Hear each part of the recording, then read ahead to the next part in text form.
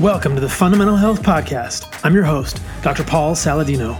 This podcast is the result of my relentless search to understand and correct the roots of chronic disease and illness. In this podcast, I will share with you everything I have learned about how to live the most healthy and radical life possible. Thanks for joining me on this journey.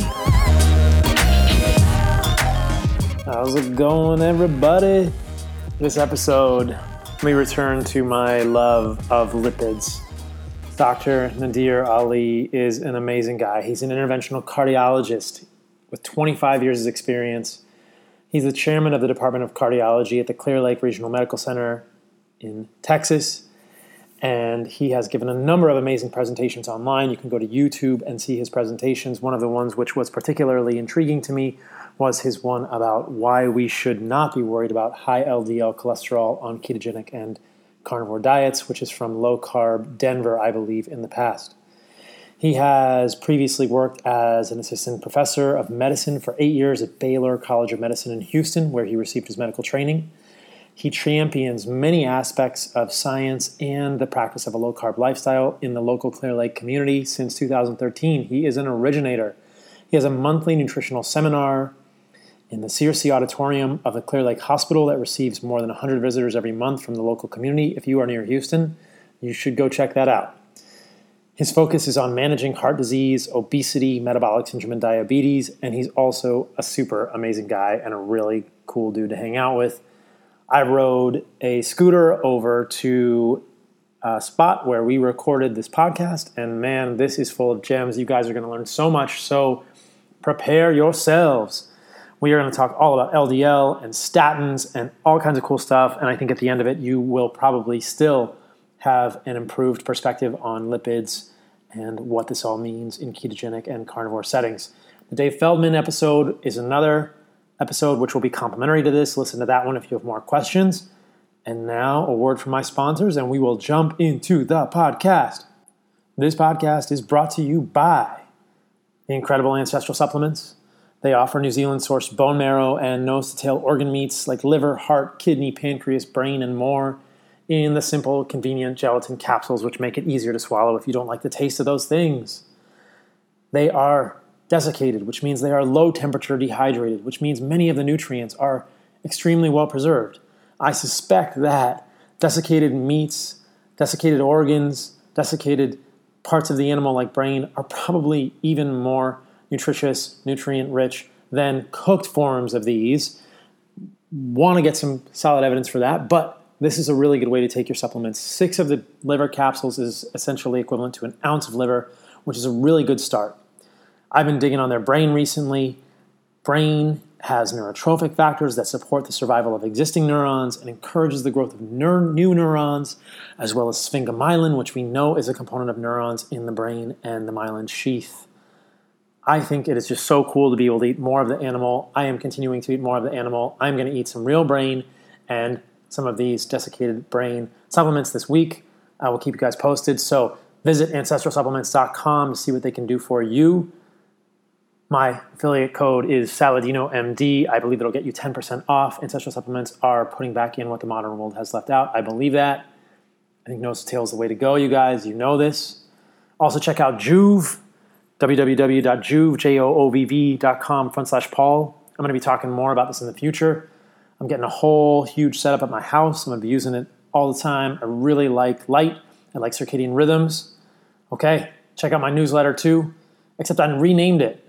Somebody told me the newsletter was too boring, so now it's called the Fundamental Health Insider. You can go to my website and see that, or you can go to fundamentalhealthinsider.com and sign up. About every week, I am sending out all kinds of updates, what's going on with me. I'll talk about an article. If you want to be an insider, if you want the scoop on what is going on behind the scenes, sign up for that. You will not be disappointed. If you are disappointed, you can send me an email directly and tell me why it stinks and how to make it better. All right? Cool. Thank you, guys. I appreciate you all. It's been an amazing week here at KetoCon where I recorded this with Nadir Ali. He's amazing. I think you'll enjoy it. Let me know how I'm doing. On to the podcast. All right, here we are. Welcome to the show, my friend. It's good to be here with you. Paul, it's awesome. We have had a good time connecting, and I'm amazed at what you're doing. Thank you. Well, you know, it's funny because this always happens with podcasts where we get talking about stuff before the podcast. And just like all my other podcasts, I was like, let's just hit record. Let's just go. People can hear what we're talking about and they can hear our conversations. But we've already had lots of great conversations thus far. So I went to your talk yesterday and I want to say happy anniversary because it was so cool at the beginning of your talk. You did like a Facebook Live or just a live, like a FaceTime with your wife, and the whole audience wished her happy anniversary. What did she say about that? Oh, she was shocked. I don't know. I don't think you could have seen her face, but she was like basically dumbfounded. I thought that was pretty awesome. I thought it was pretty cool. So I'm excited to have you on the show today, and a number of people have requested that you come on. I first got familiar with your work when I saw one of your presentations about LDL. So let's talk about cholesterol. Let's jump in and let's talk a little bit about this because you're a cardiologist, you're based in Houston, and I think it's so interesting to have you in the space because you are on the front lines of mainstream medicine, putting in stents, doing interventional work for cardiology, and your perspective is different than every other cardiologist on the planet for the most part. So I couldn't agree with you more about that. So I just want to give a little background. So I have been an interventional cardiologist now for 29 years. So for 29 years, I have seen patients, I have put stents in them, I do coronary angiograms. So I'm on a constant basis exposed to people's blood vessels of the heart. And I think by design, I am either you could call a cynic if you want to be bad or a skeptic if you want to be good. I was never truly convinced that cholesterol had a major impact on coronary disease because I would see people coming in with MIs who had LDL cholesterol in the 70s, sometimes in the 50s. And I would see elderly women in their 90s with an LDL cholesterol over 200 with beautiful coronary arteries. And I would say, hey, I would trade your coronary arteries to mine, even though I'm several decades younger than you. So this skepticism always held in my mind. And then I also used to work with surgeons who had been practicing surgery for 50 years. And they would say, we go in and we actually open up these patients' hearts and we look at these blood vessels.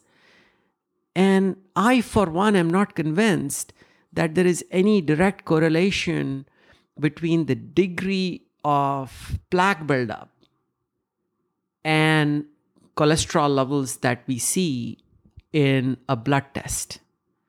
So that skepticism kept with me. And then when I became a little bit more capable of analyzing clinical literature, I was so underwhelmed by the degree of benefit that cholesterol-reducing medicines do. And then I was a little bit skeptical about the degree of pharmaceutical influence in conducting these studies. So that skepticism grew and grew. And I've been through a lot in my personal life myself. And I am, in some ways, you could say, a recovering vegan, because I've tried vegan lifestyle for some time. And that made me look a little bit more into it. And I'll get into why I got into the low carb community in a little bit if you want. But what do you think? No, I'd love to hear it. I think people will be so interested in that story. People will know that I was a PA in cardiology for 4 years. And so I saw many similar things. And so it's great to connect with you who have been in it for decades longer than I was. And it's so interesting to hear. So I would love to hear the story of how you got interested in the low carb community, especially from the world of veganism. Yeah, so I was never really concerned about consuming fat. I was always concerned about consuming refined sugar. But I never really translated into a low carb situation because I would say complex carbohydrates are reasonable. A low carb diet is reasonable. Even a raw vegan diet may be reasonable. Because as a physician, you don't really analyze the human gut the way it is designed.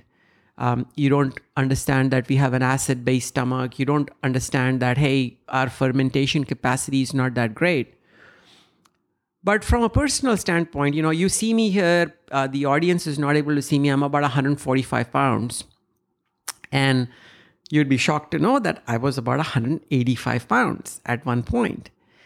And this point was right around 2012. And I've been a cyclist now for about 13 years. And in those 13 years, I have done 10,000 miles of cycling every year. And I belong to a racing team. I'm the racing team's physician, even though I don't race. But I like to keep up with my team when I'm cycling. And I just couldn't. And I'm a very determined guy. I starved myself to death, but I could not lose weight. I could come down to about 165, 170, but it would rapidly go back up. So that's when, about the time in 2012-13 timeframe, when Chris Froome was riding for Tour de France to the Sky team. And this guy was a low carber. And I said, why should I not look into it? And I remember listening to some odd podcast about low carb. And I said, as a physician, I have not really paid attention to the way in which we metabolize nutrients.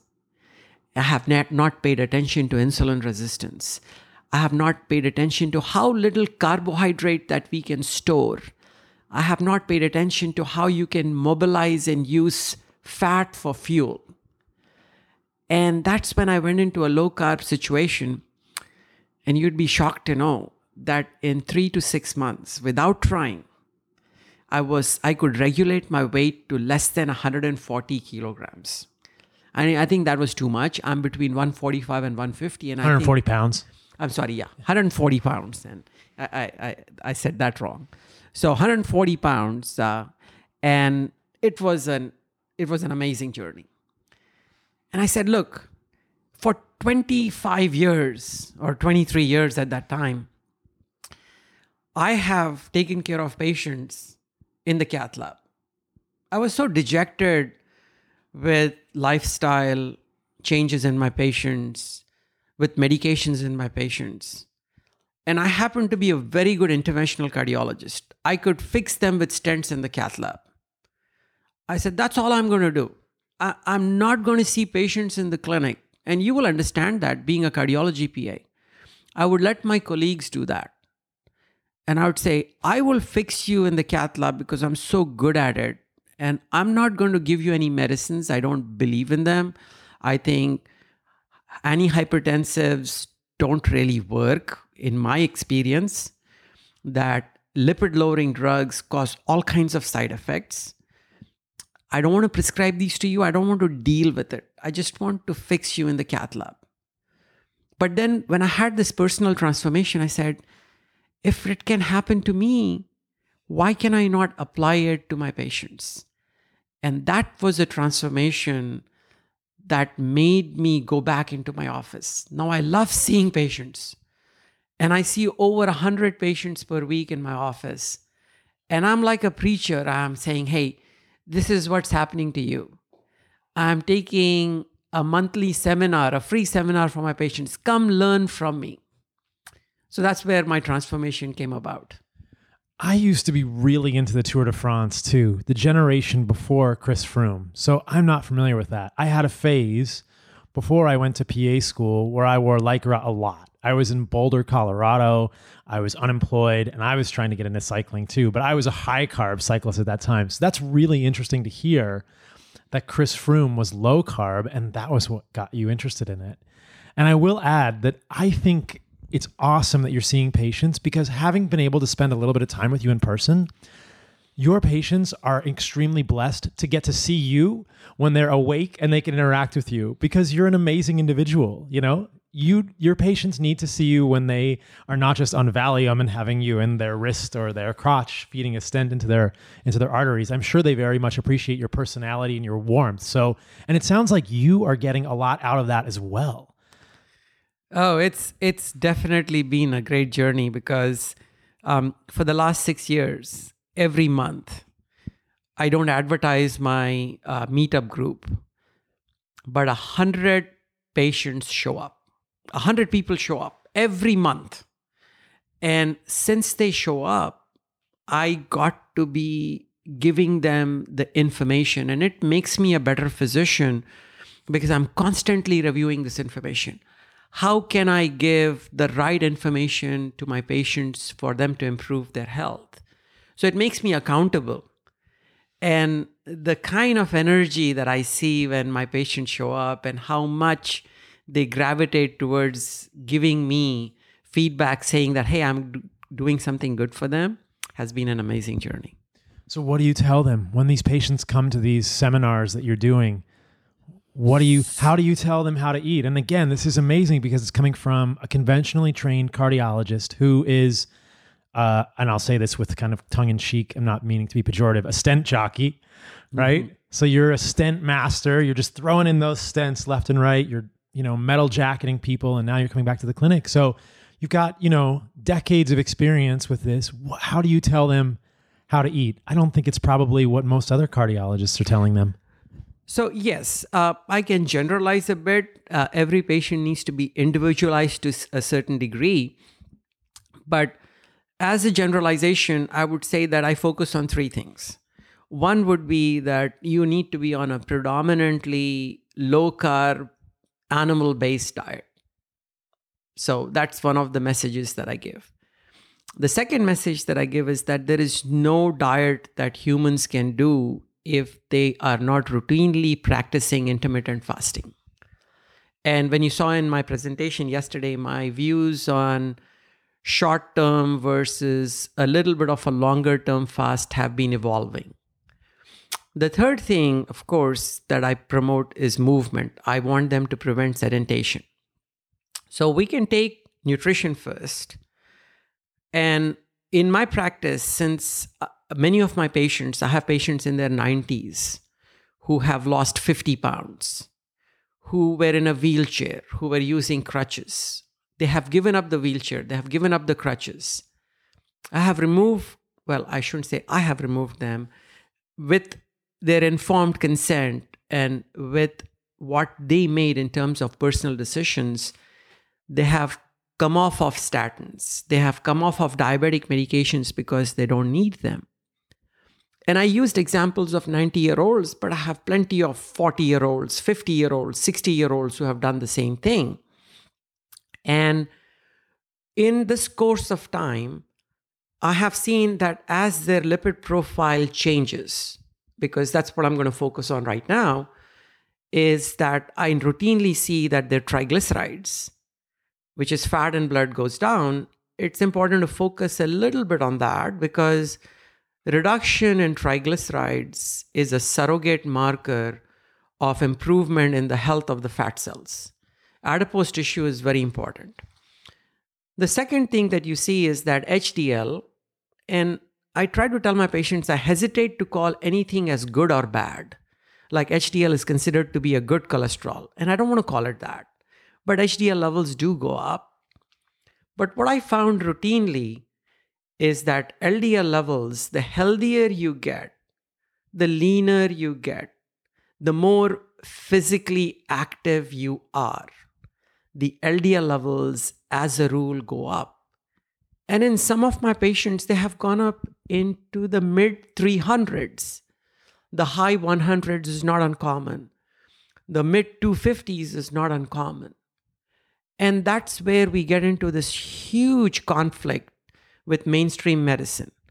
Because I think that if you were to go out and find cardiologists in the United States, you would probably come across 3, maybe 4, who say that in the setting of low insulin levels, low triglycerides, high HDL, that the LDL may not be a culprit in causing vascular disease. And that high LDL level is a reflection of what your liver is doing in terms of metabolizing fuel, using ketones. And I don't know if you want to get into this, but whether you saw my Denver presentation. Yeah, I did. I would love to get into it because this is something that I've seen repeatedly in my practice too, working with people who are ketogenic or carnivore. LDLs go through the roof. Right. And the question that I kept asking was, why are they going up? And I had a conversation on my podcast previously with Dave Feldman, and I found your Low Carb Denver presentation where you talked about some reasons that LDL might go up on a ketogenic diet. And I think that we can frame this whole conversation around sort of the idea that we need to make sure that we're clear on, and we can talk about this maybe next, is whether we believe that LDL is directly toxic to the endothelium or not. But understanding why LDL goes up on a ketogenic or carnivore diet is a very interesting point, and I think it'll help people kind of get a sense of why this is happening and maybe allay some of their fears. So I'd like to claim that I'm one of the first people in the world to figure out why LDL goes up on a low carb diet. And it may be an outlandish claim, but that's very important. It kept bugging me as to why is it happening and why do I not understand it? And this is where I differ a little bit from Dave Feldman. He does very good work. I admire the man. I think he's a great citizen scientist. So I don't want to detract anything from him. But I do differ in the fact that when you go on a low carb diet, you are not making a lot of VLDL, which is the precursor of LDL. Because when you go on a low carb diet, this is what's happening at the basic metabolic level. You're mobilizing fatty acids, and these fatty acids are getting into the mitochondria. These fatty acids are not being converted to triglycerides because the liver has no incentive to make triglycerides at that point. So it's burning the fatty acids, and in the process of burning fatty acids, it creates acetyl-CoA. And one of the major functions of the liver, unlike other tissues, is to make ketones as an alternative fuel for sugar, because other tissues don't have the capacity for making ketones. And in the process of making ketones, if you look at the enzymatic machinery that's making ketones, the enzymatic machinery that makes ketones and the enzymatic machinery that makes cholesterol is the same. There are several intermediate products that can either get directed towards ketones or get directed towards cholesterol. And I have shown that in my Denver presentation, the low carb Denver presentation. And whether ketones are made in the mitochondria or whether they subsequently move into the cytosol where the enzymes are, and that's where cholesterol is made, is a little bit unclear at this point.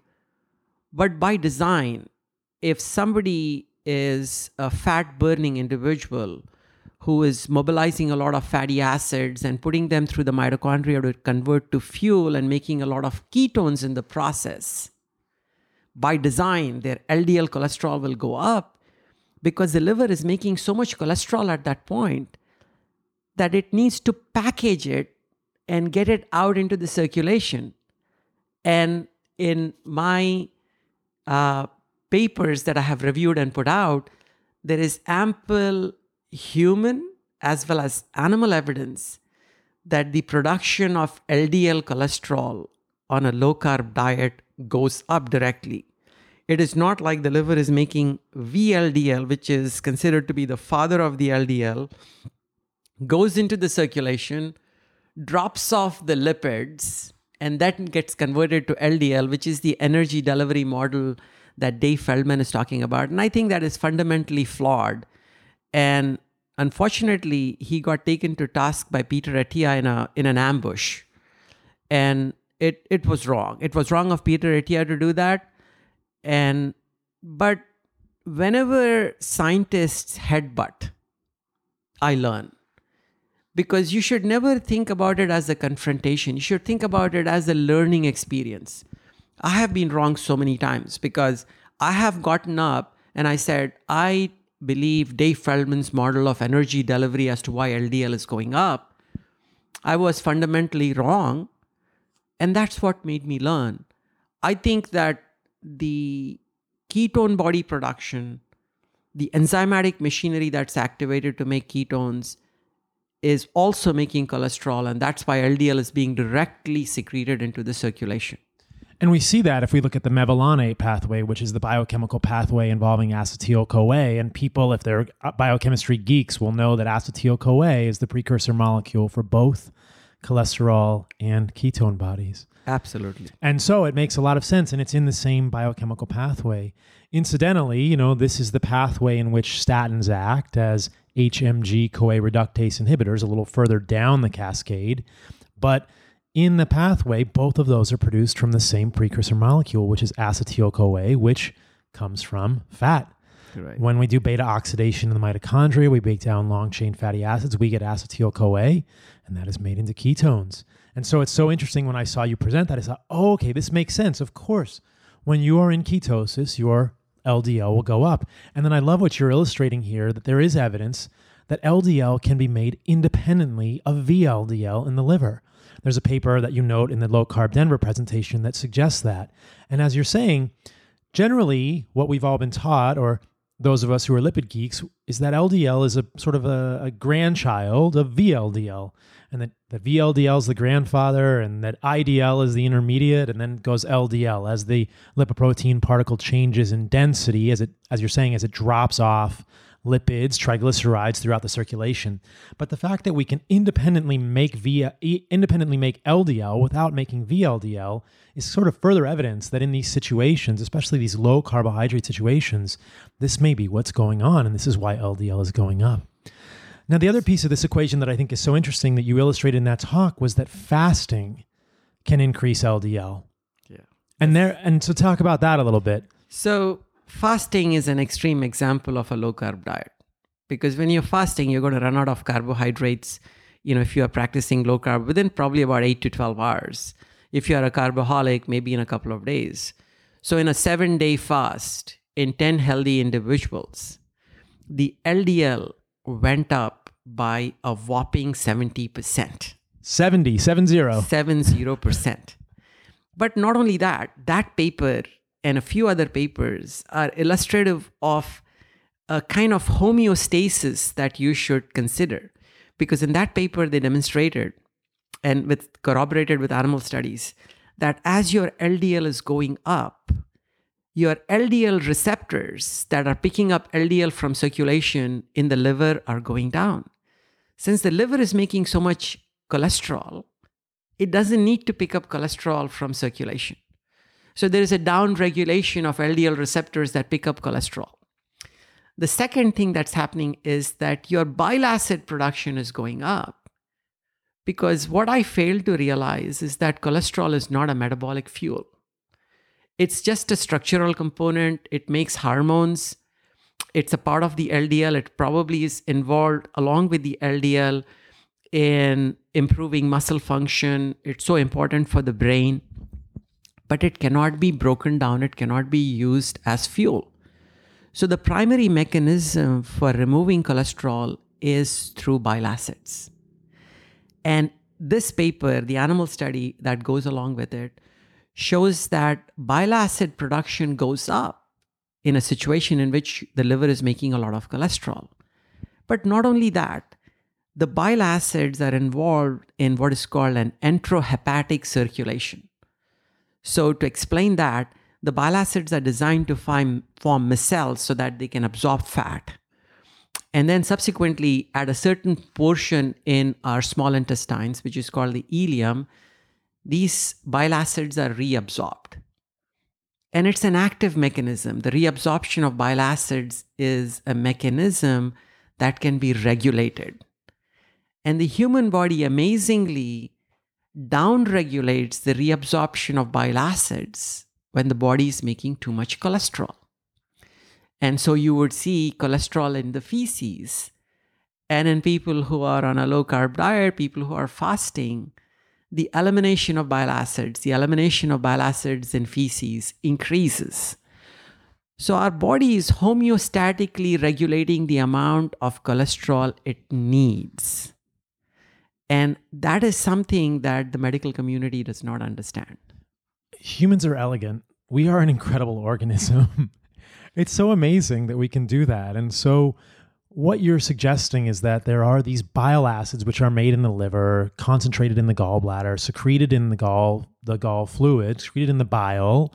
And as you said, they form micelles. These are sort of I'm not sure how to describe this for people without drawing a picture, but my cells are sort of these collections of these hydrophilic and hydrophobic molecules. And what they do is they make a hydrophobic molecule soluble in water by lining the molecule with sort of hydrophilic and hydrophobic ends of a certain molecule. Hopefully this is making sense to people, but my cells are making fat soluble in the blood, essentially, or at some point they can become soluble in the blood because fat is like a lipid, fat is an oil, and it's not soluble in an aqueous solution. And so the body has all of these fancy solutions for getting fats into an aqueous solution. If people will know that if they try and pour olive oil into water, they won't mix. They just won't mix. And so what we can do is we can make micelles. And one of the things our bodies do is they use bile acids to make micelles. And so as you're suggesting, cholesterol is a steroid molecule. It's a steroid backbone. It's not soluble in water.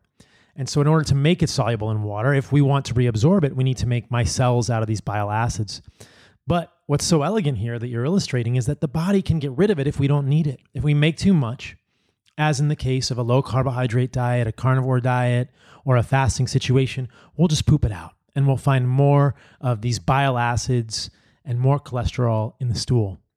So people get worried about the fact that you're making lots of cholesterol, which can then get packaged into LDL particles. And I'll just, in case people are sort of not following the discussion, there's a lot of terms here that can get used interchangeably. By cholesterol, we're generally meaning the cholesterol molecule, which is a steroid molecule. And LDL is low-density lipoprotein, which is, in a way, it's very similar to a micelle because it's a single-layer molecule that has proteins in the membrane and it encases fat-soluble substances, cholesterol and triglycerides specifically, so that they can travel in the aqueous solution of the blood. The trick for people, I think, when they're hearing discussions about this is that they often hear people say cholesterol, quote unquote, to mean LDL and other blood lipids. So we'll try, hopefully that clarifies that for people. But when we're saying cholesterol, most of the time what we're talking about is the actual cholesterol molecule. And when we're saying LDL, that's low density lipoprotein. But as you were suggesting, we can regulate the formation of cholesterol with fasting, with low carbohydrate diets, and our body can get rid of it with bile acids. So isn't that cool that we can just not get extra LDL happening? Now, I think that people worry about high LDL because we've been told that LDL is bad for us. So maybe we should talk about that because I think that is really the battleground, or that is the point at which many people differ in opinions, because I think there's lots of evidence now to understand why LDL goes up in these type of situations. And of course, I think we both agree on the answer to this question, but I'll ask it and you can give me your input. Should we be worried? So now we know when we're in ketosis, when we're fasting, our LDL goes way up. Mine is like 250 milligrams per deciliter if we're talking about an LDL-C, and then I've done NMR, and my LDL particle number is anywhere between 2,000 and 2,500 nanomole per liter. Do we need to be worried about all that LDL? You said earlier you were sort of a skeptic about LDL. So tell me about your perspective. So you've got all this LDL running around your body now because you're making ketones, you're making acetyl-CoA. What does this mean for us? So let's get into that and let's give a comprehensive answer so that people understand where we are coming from. So the first thing you want to find out is that, does LDL have any functions? If you talk to a cardiologist, he'll say, the LDL is so bad that I want to knock it off from the face of earth. I want to reduce it to as low a level as possible. So I want to ask them, hey, do you know why the body is making it? Does it have any functions? And I put that out in many of my YouTube videos, but I want to get into that here. So one of the first functions of LDL is host defense. It is protecting your body from bacteria and viruses. So like, for example, this is a beautiful term which is called quorum sensing that I have talked about in my papers. So when a bacteria comes in and infects a certain organ in our body, let's say take the lung, before it gains a foothold, it sends out small molecules into the environment and says, hey, is this a suitable environment where I can multiply and proliferate? And that protein molecule that is going out is neutralized by the LDL particle. So the LDL particle neutralizes the protein, prevents an infection. There are plenty of information that LDL is quite involved in host defense for bacteria and viruses. So that's one of the first functions of the LDL.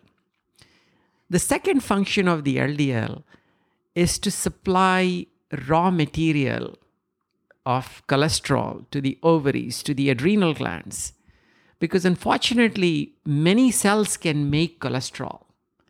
But unfortunately, our gonads and our adrenal gland depend upon an external supply of cholesterol. Now, there could be a little bit of controversy whether it's the HDL or the LDL that's supplying cholesterol to the gonads. But I'm convinced, looking at literature, that it's the LDL that is doing that. Now, I've also shown in some of the work of others in my presentations that cell repair. Now, when you talk about cells are getting injured all the time. And injury to the cell involves injury to the membrane. The membrane is a phospholipid bilayer with cholesterol that is included in that. And the cholesterol has to come from some place. And our cells cannot make the amount of cholesterol that is needed for cell repair on their own. And there are beautiful illustrations of paper in which the LDL is taken up by the cell. The cholesterol is reused to repair the cell membrane. So right off the bat, I have given you 3 functions, but let's keep going more. What about our mitochondria? Our mitochondria are driven by coenzyme CoQ10, and CoQ10 is made in the same pathway through which cholesterol is made. In fact, when you take HMG-CoA reductase inhibitors, which is statins, you're reducing CoQ10. That's perhaps one of the primary mechanisms through which they create a myopathy. CoQ10 is packaged in the same LDL molecule. And CoQ10 is needed by the mitochondria to run the electron transport chain. Now, it's a big term, but simplistically, electron transport chain is just a mechanism of burning fuel and converting it into useful energy. Like if you and I are cycling, we are looking at watts. If you're burning fuel, you're just looking at ATP production, if that is a good analogy for people. The other functions of LDL is to carry fat-soluble vitamins, antioxidants. If you look at the work of Siobhan Huggins, she talks about a variant of LDL, which is Lp(a), which is so closely involved in processing oxidative injury. I mean, she seems to think that oxidative injury is happening and Lp(a) is around to mop up the oxidative injury. It's a good player. It's not a bad player. So by no means have I been comprehensive. I can probably figure out a few other functions. But LDL is preserved over generations, evolutionary preserved, right from an insect up to humans. And it is wrong for us to think that the only reason the LDL is made is to create plaques in the blood vessels of our heart. In fact, I try myself best not to talk about the plaque as an atherosclerotic plaque, because atherosclerosis implies that it is LDL and fat and cholesterol that is causing the plaque. It might actually be a good player trying to go there and repair the injury rather than be a bad player. Like we have used these analogies so many times before. At the scene of the fire, they are firefighters.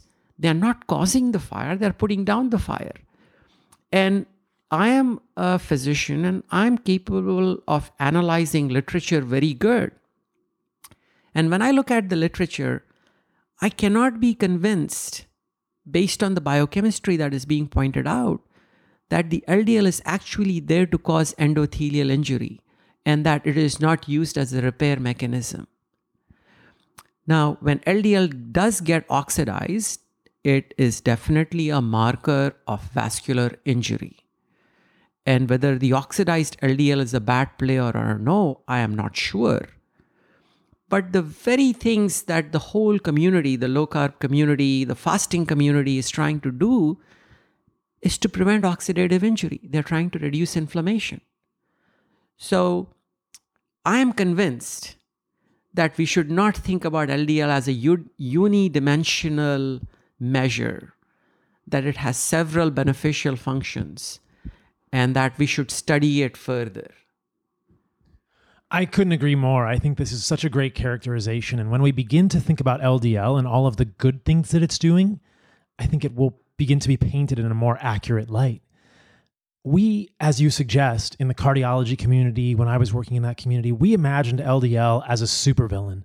This is like, I'm trying to think of a supervillain from one of these movies, like this is basically the Joker or the Penguin from Batman. Like this is Thanos from Avengers. Like LDL is a supervillain, when in fact, it has incredibly important roles in immune function, as you're suggesting, quorum sensing and preventing bacteria from sending signals out to other bacteria. It has roles in delivering fat-soluble vitamins and nutrients. It delivers coenzyme Q10. It has so many incredible roles, cellular membrane components. How can we malign this molecule so much? We should be celebrating this molecule. It's an incredibly valuable thing to have in our bodies.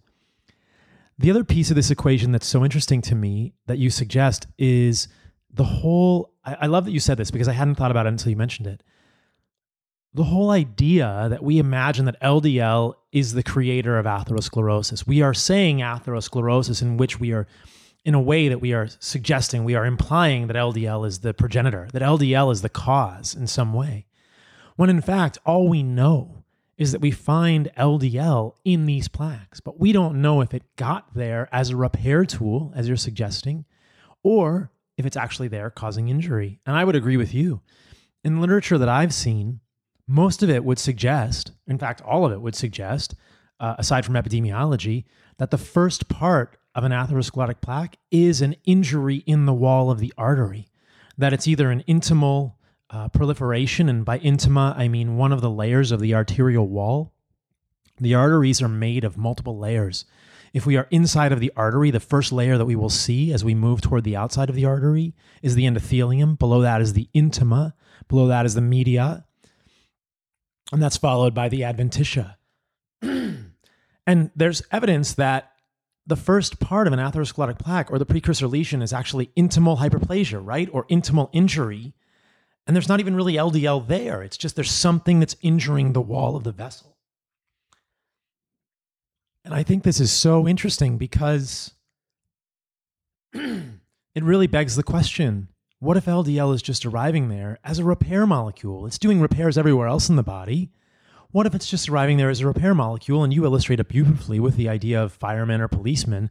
Just because LDL is at the scene of the crime doesn't mean it committed the crime. Maybe it's there just to repair things. And there are so many of these great thought experiments that have helped me sort of understand this. Are you familiar with Malcolm Kendrick and his work? Oh, yes. He's a hero to me. So I heard him say on a podcast, if LDL is directly toxic to the endothelium, why don't we get plaques in veins? Because there's the same amount of LDL in all of our circulation. There's the same amount of LDL circulating in an artery as there is in a vein. And so if LDL itself is enough to initiate a plaque, and I have 2,500 nanomole per liter of LDL particles moving around, well, why don't I get atherosclerotic plaque, or why don't I get plaque in a vein? Why don't we get plaque in veins in anyone that we ever see? We never get plaque in veins unless we put them under high pressure situations. As you know, as a cardiologist in bypass surgery, we can take veins and we can put them into the heart and we can use them as surrogate arteries. And in that case, they get atherosclerosis or they get plaque formation very quickly when we put them under higher pressure. But we only see plaque in vessels, arteries specifically, that have higher pressure and higher tension. And we often see the atherosclerotic plaques happening at bifurcations, at regions of high turbulence, which is so consistent for me with the idea that there's an arterial injury there that must start the process. Would you agree? I couldn't agree more, because I think it's the injury that starts the process. High blood pressure, shear stress that's found in the arterial circulation are factors that are causing injury perhaps to the endothelium, perhaps at points of shear stress, like where the blood vessel is dividing into two branches. And that is the process that starts an injury, and there are repair mechanisms the body uses. And just like you and I agree that LDL and the whole lipoprotein system, not just the LDL, but the HDL, may also be a part of this repair process. And it is very simplistic for us to think that reducing LDL is going to stop the proliferation of plaques. See, I tried to avoid calling it atherosclerosis. So you got to give me credit for that. I'm trying to follow you, but I'm still stumbling. So, like for example, I want to take one study. And this is the Fourier trial. The Fourier trial was done in 28,000 patients. 28,000 patients. So 14,000 of these patients were given a statin and a new drug, which is called a PCSK9 inhibitor. So the way PCSK9 inhibitor works is that it goes and tells the liver, mop up all the LDL, because the LDL receptor that is there on the liver is prevented from being degraded. So the LDL receptor overexpression in the liver mops up all the LDL cholesterol or the LDL lipoprotein from the circulation. So in 14,000 patients, the LDL levels were reduced to less than 50 milligrams per deciliter. Actually, I think if I remember correctly, the level was 30. Now, compare that to about 90 to 100 in the control group. 14,000 patients with an LDL cholesterol of 30 milligrams per deciliter compared to a group, which is a control group, followed for about 2 to 2.5 years. You would expect that if LDL was the culprit, you would abolish coronary artery disease and cardiovascular death from the face of earth in this population. But what happened was that there was no reduction in death. In fact, the number of deaths in the treatment group that had low LDL was a little high. There was a slight reduction in the rate of myocardial infarction, and the benefit was so ridiculous that you would have to treat 200 patients for 2 years to reduce one myocardial infarction. Now, I should also point out that I'm extremely dejected by clinical trials because they are done predominantly by the pharmaceutical industry. These clinical trials are done in 25 countries at 400 centers. The pharmaceutical industry funds these trials. They gather all the data. They hire experts to analyze this data. So the degree of bias in excluding somebody, like let's say I was on a PCSK9 inhibitor and I had an event, but I am also the one who is running the trial, and I would like to somehow find reasons to exclude that patient from being included in the endpoint analysis. And you don't need to do too many exclusions. Just a few would tip the favor in favor of the drug.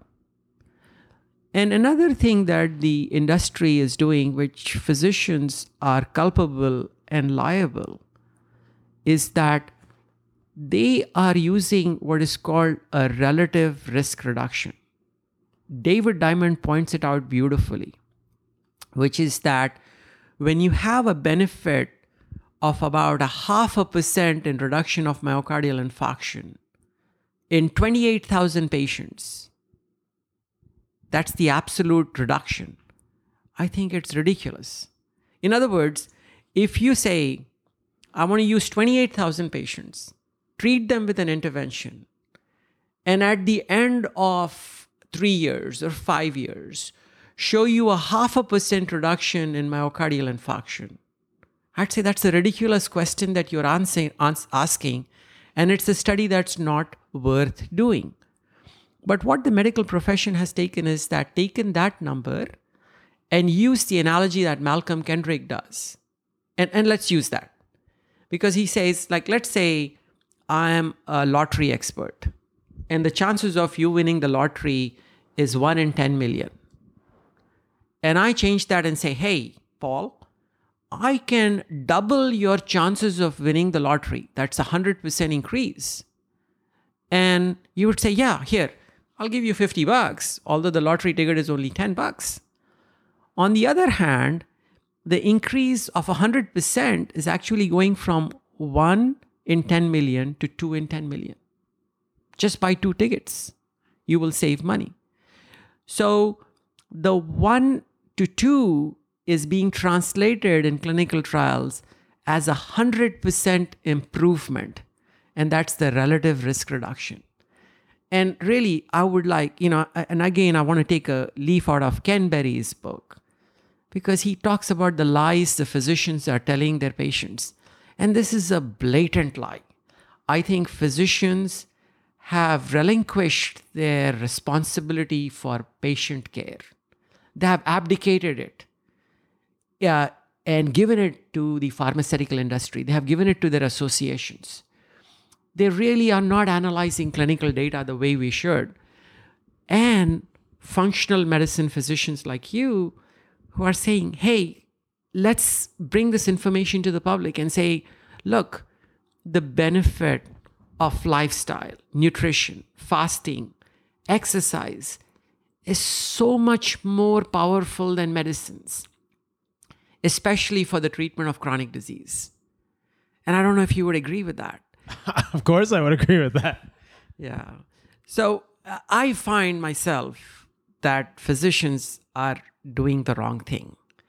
And like you told in the Denver presentation, what should happen is that this is a grassroots effort. When you teach people about this information, the grassroots information gets, and it's going to change medicine from grounds up.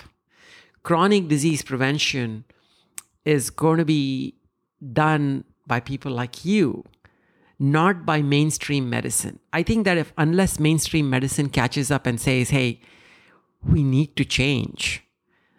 If they don't change, then the regular physician is going to get buggy whipped because it's going to be no longer a role for them. Medical information is now available to everyone, thanks to the presence of social media, YouTube, podcasts, internet. And physicians better take a heed to this, because if they don't, then they are going to be relics. I love that you just said buggy whipped. That's the best thing. That's my favorite part of this so far.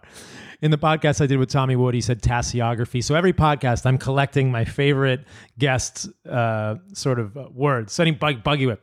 But I agree with you completely. I hope people will send this to their physicians. And I know that people are already doing that, because our patients, our clients, the people that are listening to this, thousands of people are going to listen to this podcast, thousands, tens of thousands. And when they go to their physicians, they haven't been to medical school, and their physician's going to say, hey, you need to do this. And they'll say, you know what? I don't fully understand this, but I heard this podcast. You should listen to this. And I think you're right. I think that what's going to happen is there's going to be this tectonic shift, and physicians are going to realize very quickly that they're going to become relics unless they start to open their minds and think about these things critically. So I love this sentiment, and I hope that it does happen this way. And I hope there's a tsunami of change in the way that we're thinking about these things. And I love that you're talking about the statin trials, because this idea of the fact that pharmaceutical companies will almost always report relative risk reduction and downplay absolute risk reduction with regard to statin efficacy is very important for people to understand. And as you're suggesting, they can look very different in terms of the amount of effect. And that's what's been done over and over. When I was a PA in cardiology, I have an admission to make.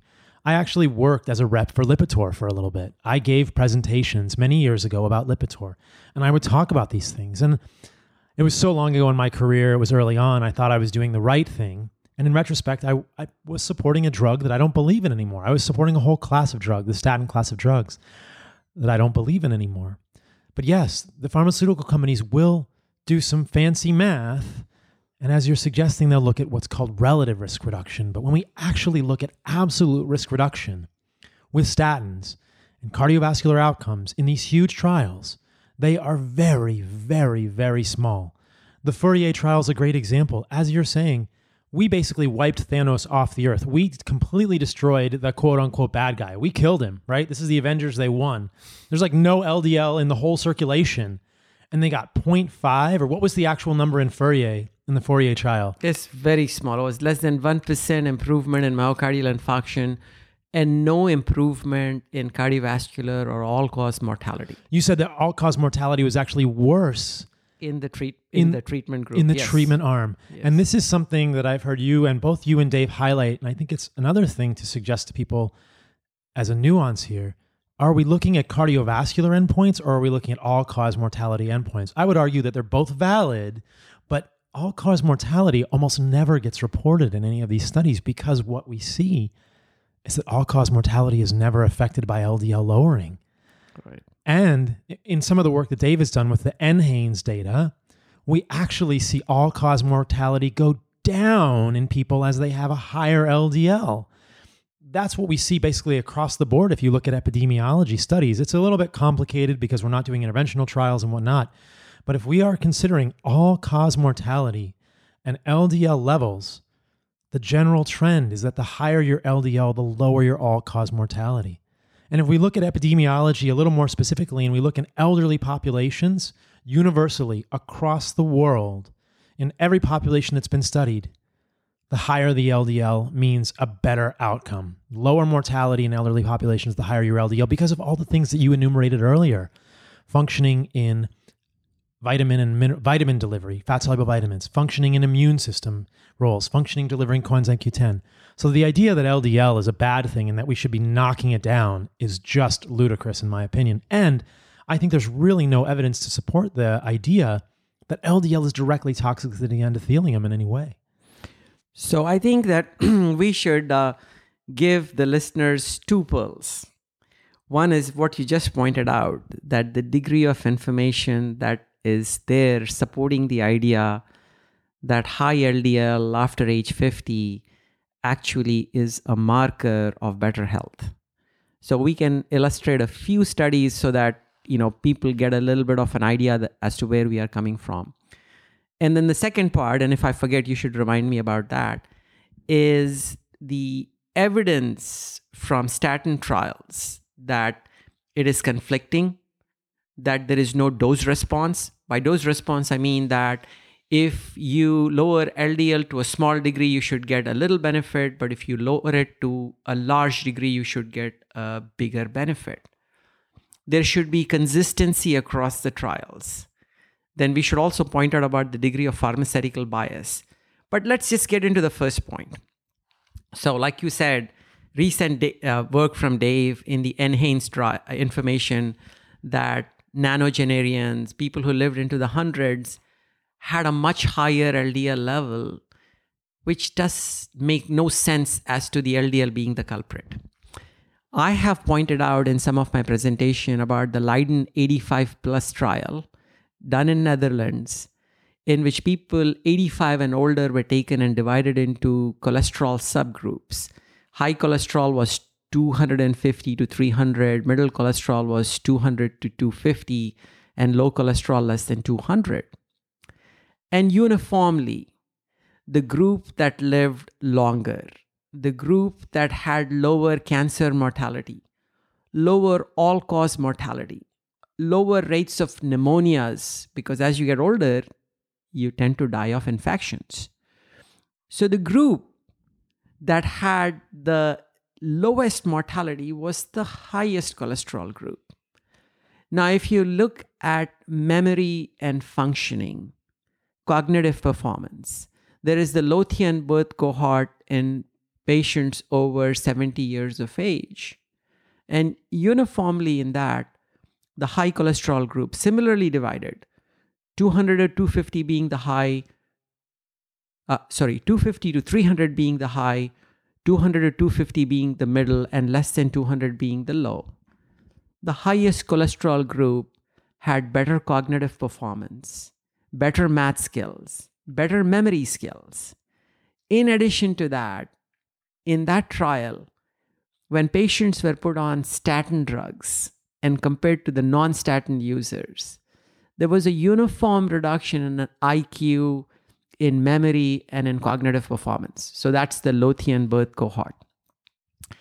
I cannot but talk about the work of Malcolm Kendrick, Uf Ravneskov, and David Diamond, in which they have taken 60,000 patients and compared LDL to all-cause mortality and found that the higher the LDL, lower the all-cause mortality.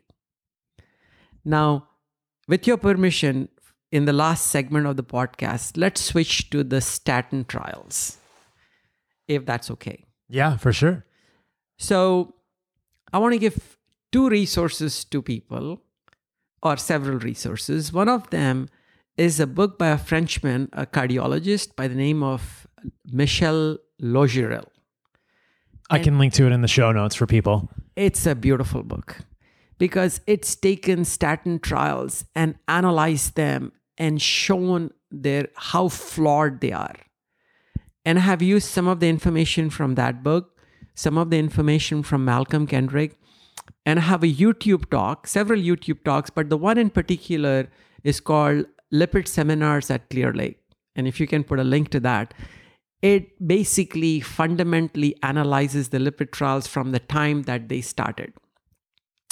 So the lipid trial people are quite fond of quoting, the people who are statin supporters, is the 4S trial done in 1994. It was predominantly done by Merck. Merck analyzed all the data. They had in-house statisticians. They followed patients for over 5 years, for 6 years, I think, 4,444 patients. This was a secondary prevention trial, which means that patients already had an event. They had either a heart attack or bypass surgery or some other evidence of vascular disease. And the degree of benefit in terms of reduction in mortality, and this is the best trial. You cannot come across another statin trial that shows better benefit. And the best trial shows that if you treated 100 patients with a statin drug, that you would find a reduction in mortality of 0.6% per year. That's a ridiculously small amount, especially when you take into the fact that this was so biased. And then many people have analyzed information from this, which says that if you took the subgroup that had low triglycerides and normal HDL levels, there was no benefit. Now, as these trials came about, unfortunately or fortunately, the 4S trial data could not be replicated. There were several Lipitor trials in which the degree of LDL reduction was much more dramatic than that was there in the 4S trial. And you would think that since the degree of benefit is that much, that you should get a graded improvement in reduction of all-cause mortality. In other words, you should get a graded benefit. Not so. In fact, the benefit in all subsequent trials has been less and less. Let's talk about another important thing, is that before 2006, before the era of the ENHANCE trial, and we should get into the ENHANCE in a second, before the era of the ENHANCE trial, a drug company could do 100 trials, clinical trials, and only show the ones that showed benefit of their drug. They did not have to talk about any of the other 99 trials that showed either a damage or lack of benefit or harm, and just focus on the one that showed benefit. In 2006, the drug companies were doing an ENHANCE trial, which was a trial of simvastatin, which is the same drug used in the 4S trial, and Zetia, which is an agent that reduces the absorption of cholesterol from the gut. So when you use these two, there is a synergistic effect in reducing LDL cholesterol. It reduces it a lot more. And they were comparing it to a group that had only simvastatin. Now, since we don't have the paper in front of us, we have to do some generalizations. And the generalization was that the early information from the trial showed a dramatic reduction in plaque formation measured through an ultrasound in the coronary arteries of patients. But the endpoint of the trial was reduction the carotids. in carotid intimal thickness, and it was supposed to be reported in 2006, did not get reported then, 2007. And finally, people started asking, hey, you had shown all this great preliminary information about this being a wonder drug. What happened? Why are you not presenting the data? And the reason the data was not being presented was because it was unfavorable for the group that was getting the simvastatin with the Zetia, reducing the LDL cholesterol more, because there was either a little higher thickness, or as the data was fudged, that there was no difference. And FDA had to force Merck, which was the maker of simvastatin, to release that data. And that's how that data came about. And that's when the government said that if you're going to do a clinical trial, you're going to have to present that information at least on the internet, and you have to register that trial. Now, since 2008, the clinical trials that have been done to show a benefit of LDL reduction have been very muted. The degree of benefit is even smaller, 0.3% in large number of patients. So really, the robustness of statin data is not very good. But statins, unfortunately, make $40 billion worldwide. And the pharmaceutical company speaks because all you have to do is to go to the American Heart Association or to American College of Cardiology and see the level of sponsorship, the level of presence of these drug companies at these major meetings, in which how much money they are pouring out. I would rather think that it is more honorable for cardiologists to meet in the basement of YMCA, spend less money, but be clinically and be more dedicated to their patients. Because that's what we are as physicians. We are supposed to be for our patients. We are not supposed to be for the drug industry. And all of medicine has been hijacked by the drug industry. And that's why the grassroots effort that you are doing, that I'm trying to do, is very important. You bring up so many great points there. I'll try and just comment on a couple of them. That ENHANCE trial, I was a PA when that came out, and I remember thinking, what the heck? It got worse. The carotid intimal thickness got worse when they added Zetia to simvastatin. So clearly, LDL reduction is not what's going on. And the other thing that was highlighted to me at that time, and we haven't even had time to talk about this, maybe we can just say a word about it, is that we've been talking about the statin drugs with these trials. The data in terms of cardiac outcomes, I believe, is even less impressive when we're looking at drugs that lower LDL that are not in the statin class, because as people will know, there are many drugs that lower LDL that are not statins, that are not HMG-CoA reductase inhibitors. There's cholestyramine, there's Zetia, there's many drugs that lower LDL that are not statins. And what do we see with those drugs, just briefly, what do we see with those drugs in terms of cardiac outcomes that are not statins? So when we talk about those drugs, we are going back to the 1970s and 80s before the statins came on board. And yes, there was not as robust a reduction in LDL, and I have a theory about that. And the Lipid Research Clinic trial that used the bile acid binding resins was one of the major ones. And the fenofibrate trial was another major one. And they showed no benefit. They showed a reduction in LDL cholesterol, perhaps not to 30 to 50%, probably in the range of about 15%. And there was no reduction. Enormous amounts of money was being spent. And people were really getting dejected and saying that, hey, cholesterol may not be the answer here in heart disease, until the statins came about.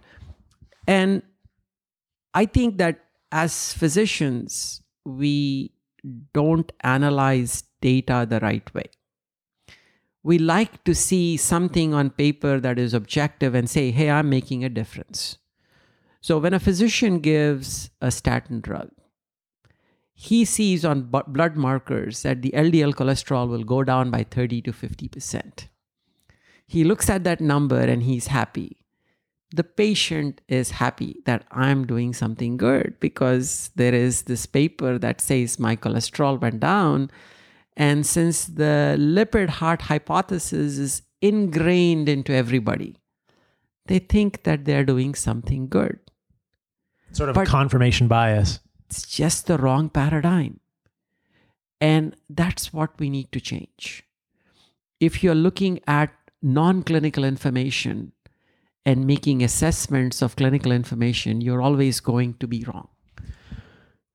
The other thing that I think is striking about statins, because I think that perhaps from this episode, the thing that people will take away more than anything is a perspective on whether or not they should take statins or whether they should consider taking statins.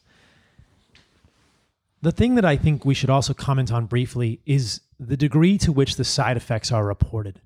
If you look at these trials, they will suggest very low side effects. And my impression is they are grossly underreported clinically. I only worked for 4 years as a cardiology PA, but in my experience, a lot of patients got statin side effects. In fact, anecdotally, I would say more patients got side effects than not got side effects when they got put on statins. What is your sense of that? And how is it possible that the amounts of side effects reported in these trials is so low when we observe clinically something that may be very different? I couldn't agree more. There are a few points out there. But let's take a run-in phase for trials. This is very important. When a company does a clinical trial, they have what is called a run-in phase. And the run-in phase means that they take individuals, give them the drug, and see if they can tolerate the drug. And if they cannot tolerate the drug, they're removed from the clinical trial. So as right from the get-go, you're reducing the side effects because you're removing patients who have had a side effect. The second thing is that the way clinical trials are designed, the reporting is for the events you are looking for.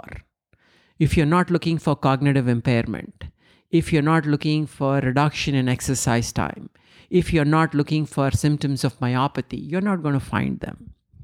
And so the clinical trials have no incentive to look at the side effects because they're really designed to sell a drug. It's the pharmaceutical company that's doing it.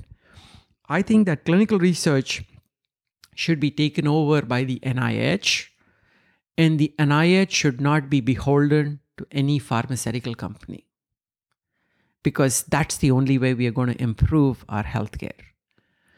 Now, let's talk about something called informed consent.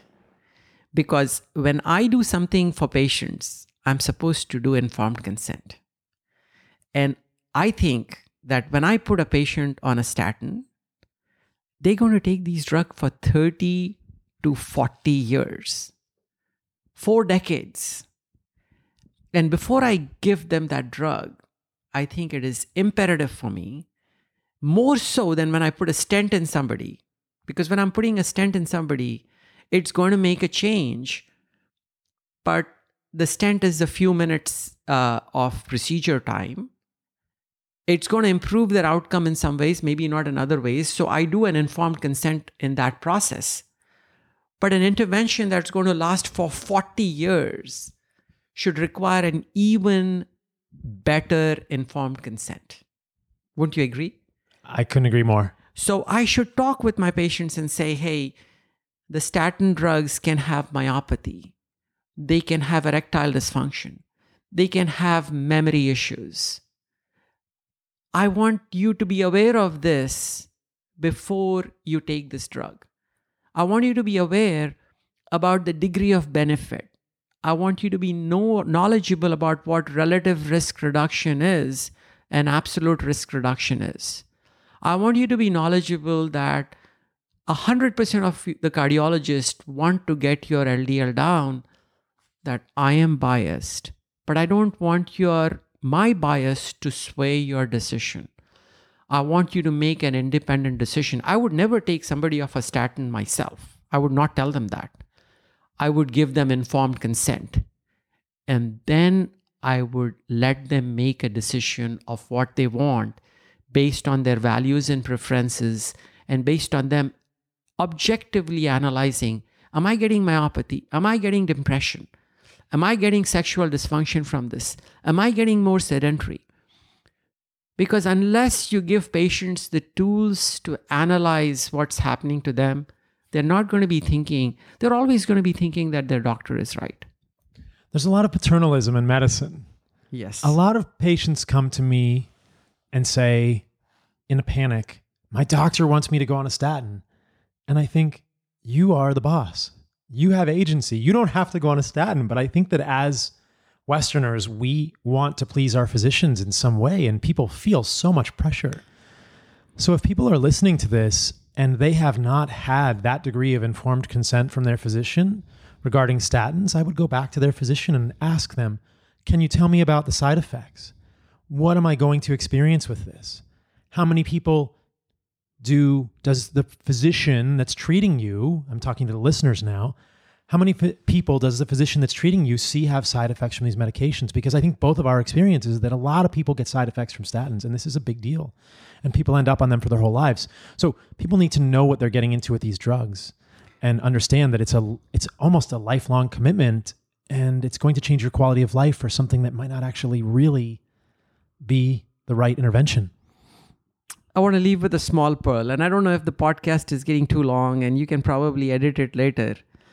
But this is gold. This whole thing is going to go on. Don't worry. I'm not going to edit any of this out, man. In my clinical experience, the incidence of myopathy is at least 30%, if not more. 30%. If not more. That's what I've heard. Yeah. That's been my experience too. Now, I also want to point out that statins are being given on a routine basis to patients who are immobile, who are in wheelchairs, who are demented. And I think that is fundamentally flawed, because there is no way to assess whether it is making their mobility worse, whether it's making their dementia worse.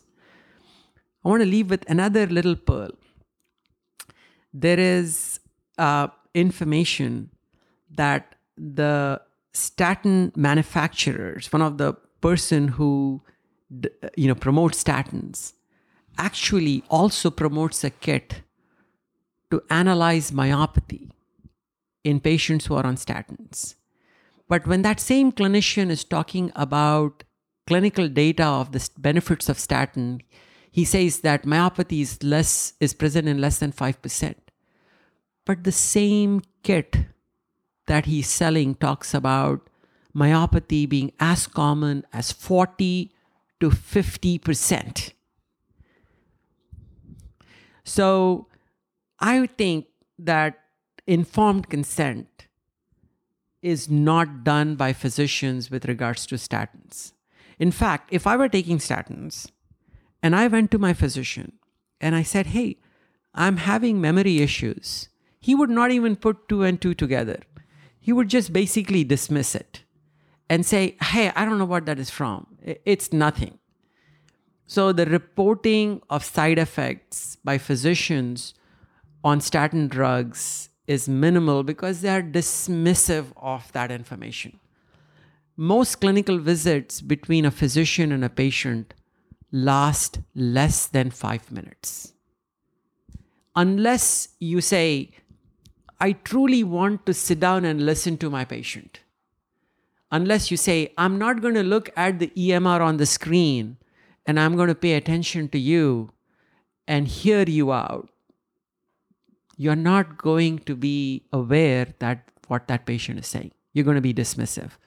So there is tremendous underreporting and there is tremendous side effects that are being overlooked by the physician community because we are just not listening to our patients.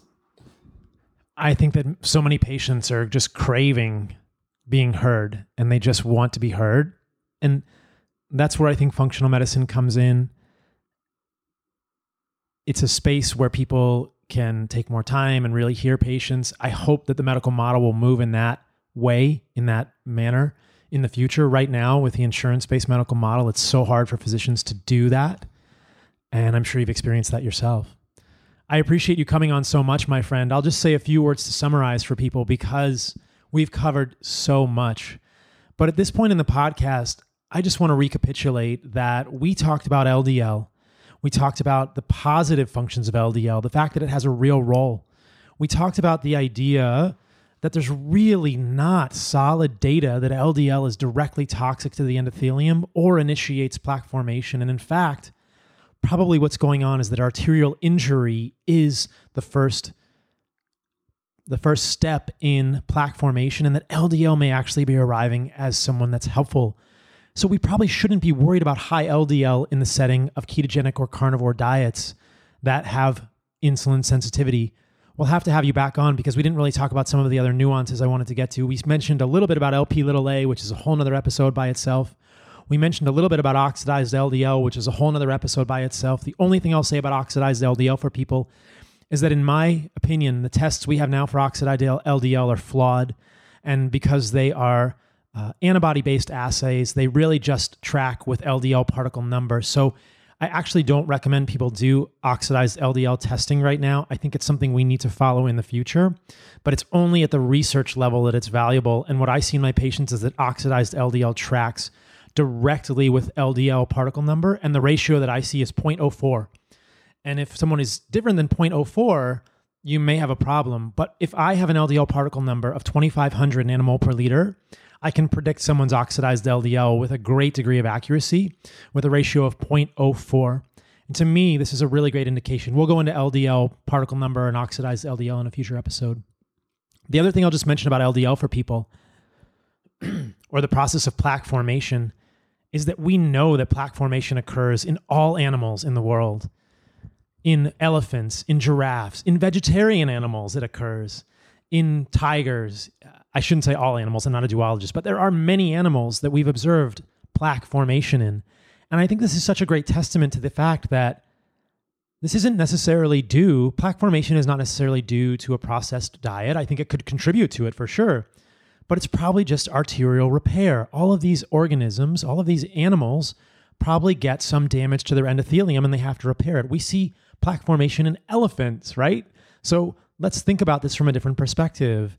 Elephants don't necessarily die of heart attacks, but they do get plaque formation, and these are vegetarian animals. So the idea that meat or any of these things is the problem are completely false. And I'll remind people of the idea that veins don't get atherosclerosis. So the work of Malcolm Kendrick is highly actionable and highly revealing. And then we spent a lot of time really digging into the statins. And hopefully this podcast will get passed between people who are thinking about taking statins, who have questions about this. I know that I have a cousin who had a coronary artery calcium score, and he had a positive score. And his coronary artery calcium was in the left main. And he thought, oh man, what do I do?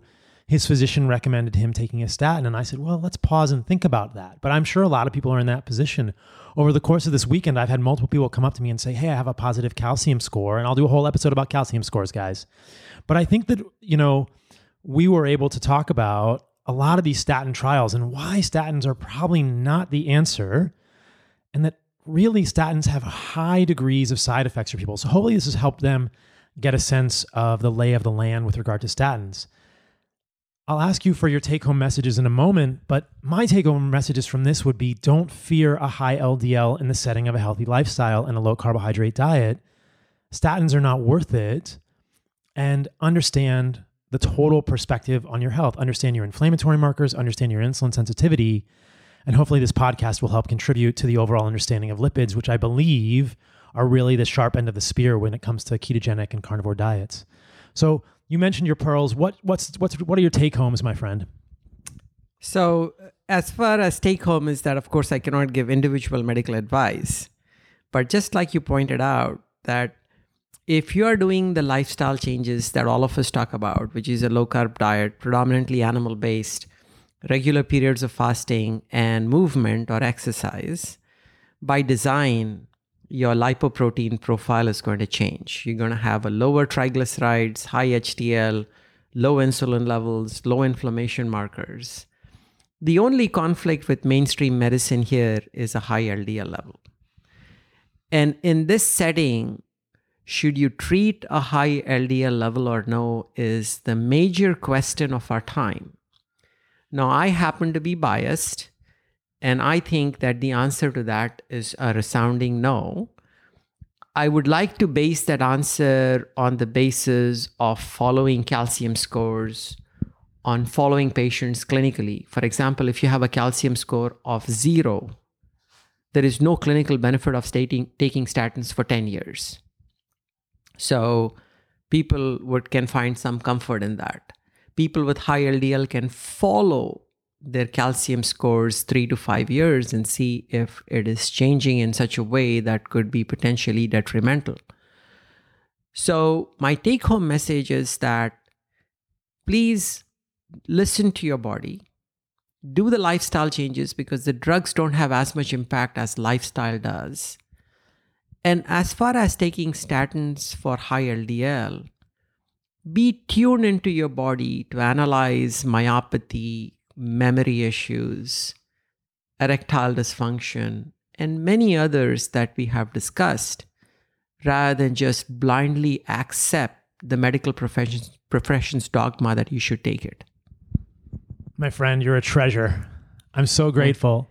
I cannot be happier that I got a chance to talk to you. And this is amazing. And I wish you all the luck with what you're doing. You're creating new frontiers and new ground. And I wish that I was your age when I got enlightened. I'm much older. So I'm a little envious of what you're doing. You are invaluable to this community. So where can people find you? What are you excited about that's coming up? I know you've got Low Carb Houston coming up that we want to excitedly tell people about. Where can people find your work? I have a small presence on YouTube, Nadir Ali MD. You can find my channel out there. I'll link to it.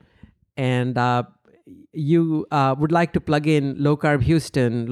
Houston is one of the largest cities in the country. It's also one of the fattest cities in the country. Conference that promotes low carb lifestyle, fasting information, and talks about the benefits of exercise is probably more relevant to that city than any others.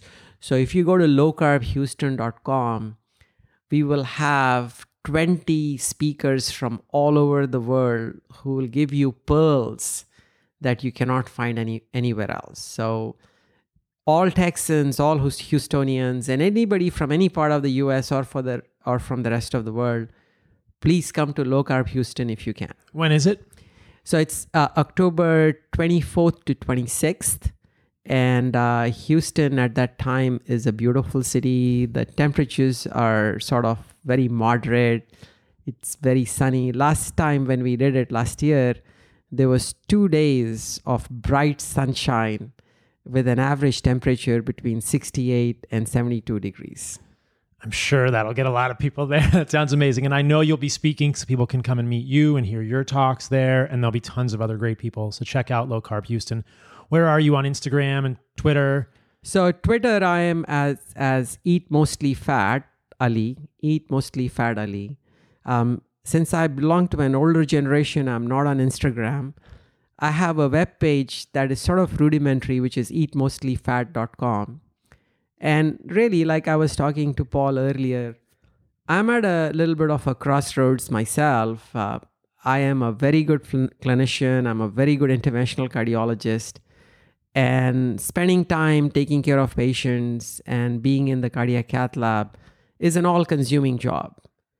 And I'm wondering whether my calling is to give that up and do more of what Paul is doing out here and spend more time on the internet, get my webpage going, get my YouTube channel going, and spread all the good information that Paul is trying to do.